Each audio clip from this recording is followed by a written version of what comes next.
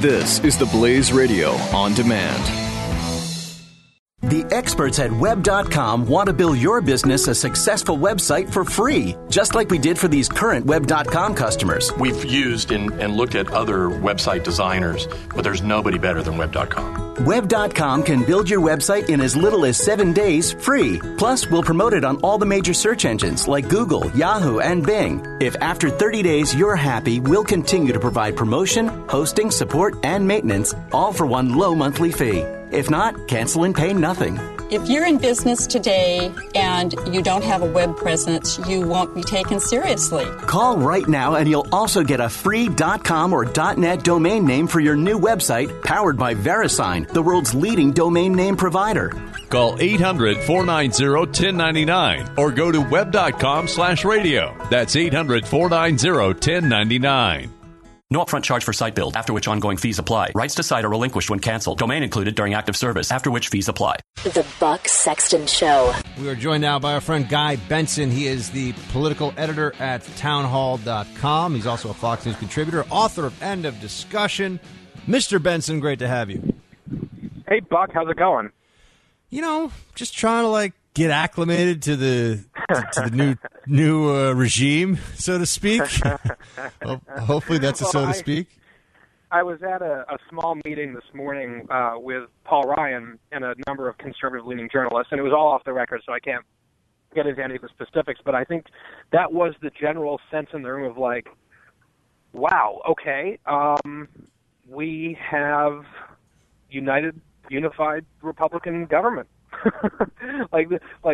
Where this came from is anyone's guess.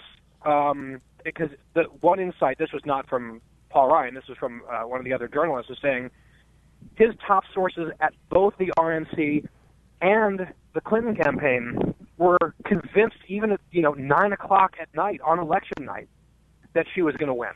I mean, there was neither side saw this coming, but here we are.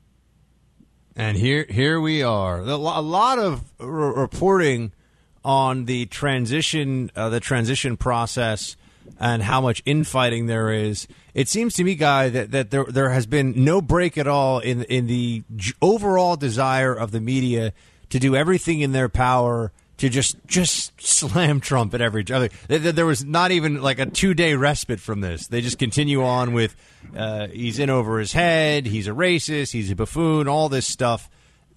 And the transition team process is something that they're using as a continuation of that, it seems. Right. And that's, I think, part of the danger, because I think he will make mistakes and do bad stuff as president, and he will need to be held accountable and called out for those things. But the media and the left has cried wolf so many times, not just during this campaign, but over many years. I mean, a lot of the same attacks and smears they employed against John McCain and Mitt Romney, they kind of recycled the playbook against Trump. And I think just a lot of people are tired of hearing it, that it doesn't register with them anymore. And rather than engaging in some self-reflection and maybe picking battles or whatever, I mean, it seems like they want to just keep going with their same playbook that just failed them in an historic fashion last week.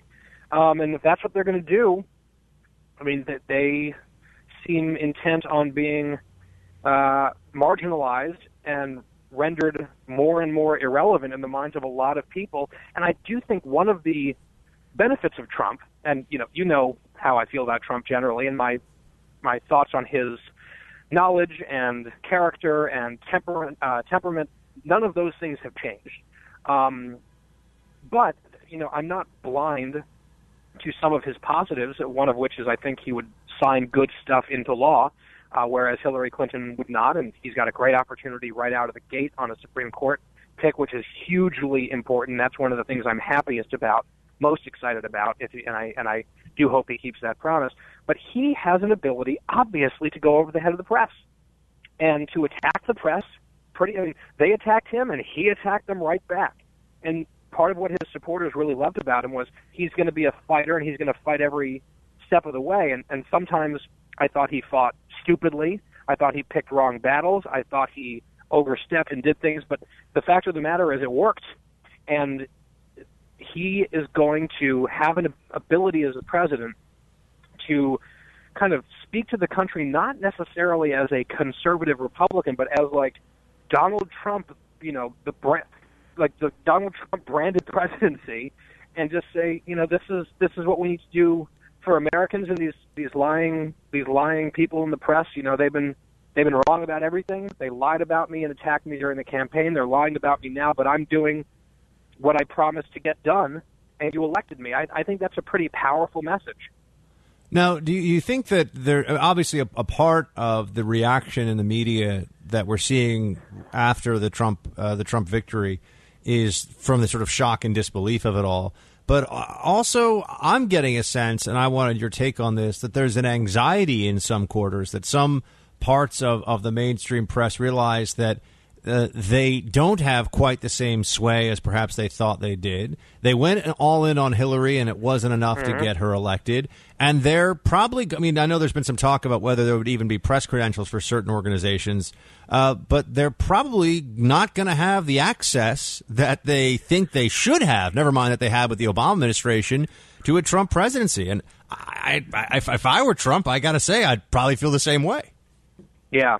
I mean, they, like the New York Times and NBC News and some of the other outlets, they should all, of course, have press credentials to the White House. I mean, when the Obama administration attempted, especially early on in 2009, to try to shove Fox News out of sort of the legitimate realm of the media and ostracize them and treat them differently, a lot of the other outlets stood up for them, or for us, I should say, as I work at Fox. And I think conservatives very rightly went nuts with that approach from the Obama administration, and I don't think it would be wise for the Trump administration to try that in the other direction. But I absolutely agree with you that there is a concern among especially the establishment, like old school press, that recognizes more than ever and are reacting badly to the reality that they went to the wall to defeat Donald Trump and they failed. And in the case of the New York Times, not only were they all in against him, they also took the unusual step of endorsing in a bunch of Senate races all over the country. I mean, New York Times is ostensibly a New York paper, but they were endorsing the Florida Senate race, the Missouri Senate race, North Carolina, all over the place. And most of those people that they endorsed also lost. The Republicans holding the Senate by a 4-vote majority is just sort of breathtaking unto itself, and the House majority barely dented at all for Republicans. I mean, this was a decisive, not just a blow for Trump. He ran behind many Republicans all over the country. If you look at the margins, this was a very powerful rejection of the left, a very powerful, comprehensive rejection of the left. And we haven't even talked about the state level. The governors, state legislatures, I mean, they are decimated. And the American people have had their say. The press has been on one side of this cultural battle for years and years and years, and a lot of people were fed up with it. I mean, actually, not to get too self-promotional here, but I really think our book, End of Discussion, is more relevant than ever because we talked about when you are shaming and bullying people for simply disagreeing and trying to really silence them and declare them de facto evil, you're going to build up a lot of resentment, and eventually there's going to be a backlash, and holy hell was there a backlash. I have to say, even for the Clinton campaign, claiming that FBI Director Comey was responsible for their defeat, not only do I have a hard time believing that, but I see my main man Bernie Sanders had a difficulty swallowing that explanation from the Clintons. It just seemed so petty and so low, and yet another thing to add on to the pile of, I'm really glad Hillary's not president. Whatever people think about Trump, I'm really glad it's not Hillary. Oh, yeah. And I mean, I'm not someone who wants to revel in other people's pain. I think that can be mean, and, elections are hard fought. There's a lot of people in the country who are deeply disappointed and frightened about Trump, and I don't want to, tell them that none of their concerns are valid. But I will say that last Tuesday, Donald Trump helped make Schadenfreude great again, because there were so many little details that have leaked out. Like, for example, the New York Times reported that the Clinton campaign was so overconfident that they were drinking champagne on Election Day. They thought they had this thing in the bag and started the celebration early, and that was a mistake. and it is also just deeply gratifying that Hillary Clinton can finally be held accountable for her constant career of lies and corruption and self-dealing and obfuscations and gutlessness. It finally came home to roost for her on a sort of a personal, ethical level. And then also she spends these debates saying, I want to appoint judges who are going to be, reliable leftists and limit the First Amendment, limit the Second Amendment, ensconce unlimited abortion, all this stuff that really scared me on the courts. Donald Trump said, I'm going to do the opposite. I love Scalia. And whether I fully believed him or not, he said it consistently over and over again and made that promise. And the American people had their say. And hats off to the Senate Republicans and Mitch McConnell for actually sticking to that Biden rule on Merrick Garland and blockading that thing under Joe Biden's precedent.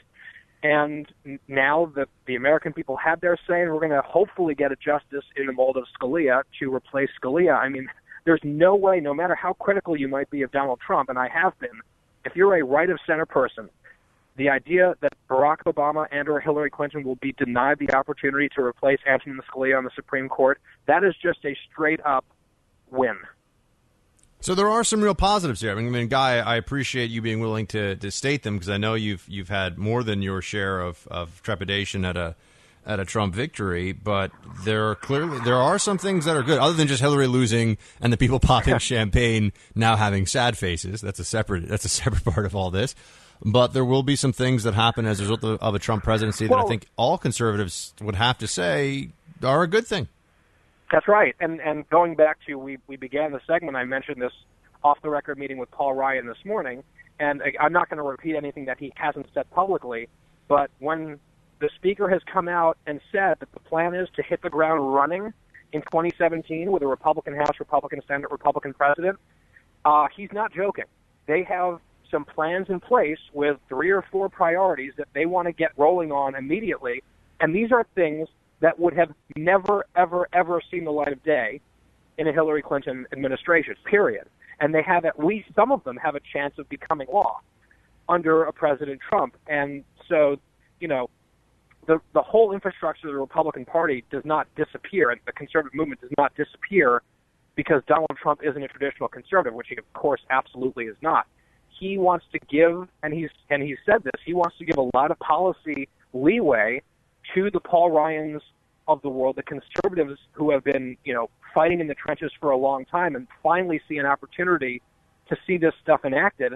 And the fact that you're going to have Reince Priebus right there, you're going to have Mike Pence right there, for all the worrisome signs and worrisome things, like there are absolutely, I wouldn't even call them silver linings. There are big, bright spots here that everyone who is right of center can unify around and be excited about. And now going into what's going to obviously be an interesting period here with the Obama lame duck presidency, it's already, at least to me, been made very clear that there's this expectation that the powers that the media thought that were great that Obama had for the last 8 years, now that they have passed into Trump's hands, they are becoming. They are rediscovering the Constitution. They are rediscovering checks and balances. They are, and they're even trying to say that for continuity of government purposes, whatever that means. It makes it sound like there's been a nuclear first strike and we don't have a government anymore. But you know what I'm saying. For the purposes of government continuity, he shouldn't undo the executive orders of President Obama, and for him to do so would be irresponsible. Oh, so now not only is it Supreme Court victories that the left likes are enshrined forever and can't be overturned, but executive orders that they like are supposed to never be overturned. Well, and that's complete nonsense, and it's totally wrong. And this is what conservatives argued throughout the Obama years. We said, guys, you may not be in power forever, and you may like the things that he's currently doing with this executive overreach, but if this ends up in the hands of someone that you don't like, it's going to be scary for you. And the problem is they're going to point back over and over again to the Obama precedent, the Obama rule, whatever you want to call it. And so, and we also argued, so that's point one, that's been vindicated. Point two that we argued was live by the executive order, die by the executive order. If you aren't going to do the hard work of governance, Obama was infamously bad at trying to strike deals and reach across the aisle and even just foster relationships even within his own party. If you're not going to do all that stuff and you're going to sit there with your phone and your pen and just try to impose stuff, if there's a Republican elected president, they can come in and just take out that same pen and strike these things down immediately. And a big part of what you thought might be a lasting bureaucratic legacy can be partially or even substantially erased very, very rapidly. And Barack Obama has one person to thank for that, and his name is Barack Obama. Yeah, there was no consensus building. I mean, this has to be a part of the Obama administration that the left understands is not really up for debate or discussion. There was no major bipartisan legislation. There was no real reaching across the aisle. It was Obama's way or the highway whenever he could do it. End of discussion. Exactly. And the other thing, as we move forward in this new Congress, the Senate, of course, is going to be a challenge in a lot of ways because there's 52 votes as a majority, and you can do some stuff via reconciliation, but you can't do everything, certainly, through reconciliation. And the Democrats will all of a sudden love that filibuster again. But if you're the Senate Democrats, you also recognize, okay, there's 52 Republican senators right now, but if you look at that map for 2018, and I hate to already be talking about the next election, but the map in 2018 is really, really tough for them, where they have incumbent senators that will be defending seats in places like West Virginia and Indiana and Montana and North Dakota and Virginia and Wisconsin and I believe 10 states that Donald Trump won. And so, if you're a Heidi Heitkamp or a Joe Manchin or whatever, are you going to sit there and try to filibuster judges or border security or Obamacare repeal and replacement? I mean, these are going to be some difficult decisions for Democrats who are looking at what just happened in 2016 and then realizing midterm electorates tend to be more heavily Republican and say, oh my gosh, I could be an ex-senator very soon if I don't have a robust bipartisan record to defend. They're going to have to make some calculations, and national Democrats may not like the decisions that they end up making, but they've got to look out for themselves, and that could lead to a lot of very interesting power politics for those, whatever would be 8 to 10 potentially vulnerable Democrat senators. All right. Guy Benson is townhall.com's politics editor. He's also author of End of Discussion and a Fox News contributor. Guy, great to have you. We'll have you back soon. Have a good day. Thank you, my friend. The Buck Sexton Show. The experts at Web.com want to build your business a successful website for free, just like we did for these current Web.com customers. We've used and looked at other website designers, but there's nobody better than Web.com. Web.com can build your website in as little as 7 days free. Plus, we'll promote it on all the major search engines like Google, Yahoo, and Bing. If after 30 days you're happy, we'll continue to provide promotion, hosting, support, and maintenance, all for one low monthly fee. If not, cancel and pay nothing. If you're in business today and you don't have a web presence, you won't be taken seriously. Call right now and you'll also get a free .com or .net domain name for your new website powered by VeriSign, the world's leading domain name provider. Call 800-490-1099 or go to web.com/radio. That's 800-490-1099. No upfront charge for site build, after which ongoing fees apply. Rights to site are relinquished when canceled. Domain included during active service, after which fees apply.